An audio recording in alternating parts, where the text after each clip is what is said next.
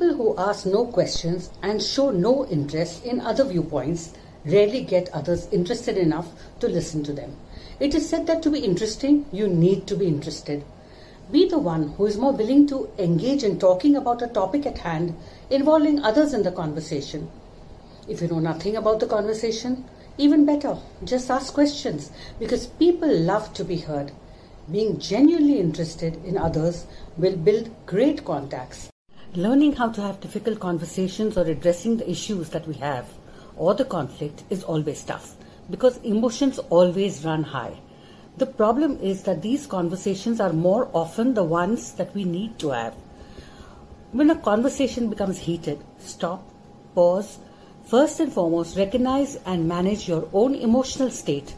Question your assumptions and beliefs because just remember that festering hurts and emotions is far more toxic than addressing the issue. And do not for one second believe that you do not have the right to your opinions. And if you need to have that conversation, just keep in mind exactly what you want to say about it, how you're going to say it, and what is it that you want handled from your perspective.